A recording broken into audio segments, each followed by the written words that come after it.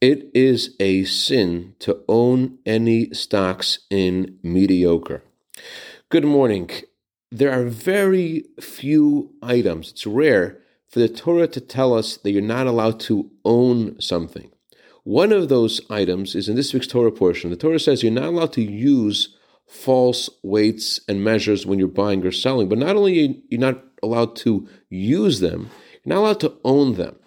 Now, of course, a false weight could hurt another person when you are selling them something and they think they're getting their money's worth. But why is it a sin to own false weights? And the answer is in sync with something that we say every day in our prayers.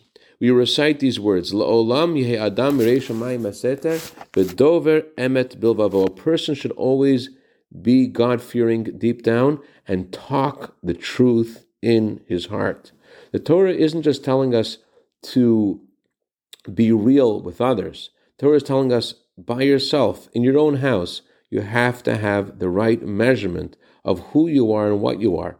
On that note, the Reb Marash, the fourth Rebbe of Chabad, whose birthday is today, taught us that even when the world tells you that you need to try to avoid and go under an obstacle, and only if you can't, then you have to resort to try to somehow go over that obstacle. He says the Reb Marash, I say go straight over. In other words, you're a Jew, you're connected to God, and there's nothing that you can't do. You have to realize who you are and what you are and speak the real truth in your heart and never invest or own anything mediocre. I'd like to dedicate a minute of Torah today to David Levin in honor of his birthday today for a year of bracha v'atzlacha b'gashmis u'ruchnius. Have a l'chatchila ribbit ketug.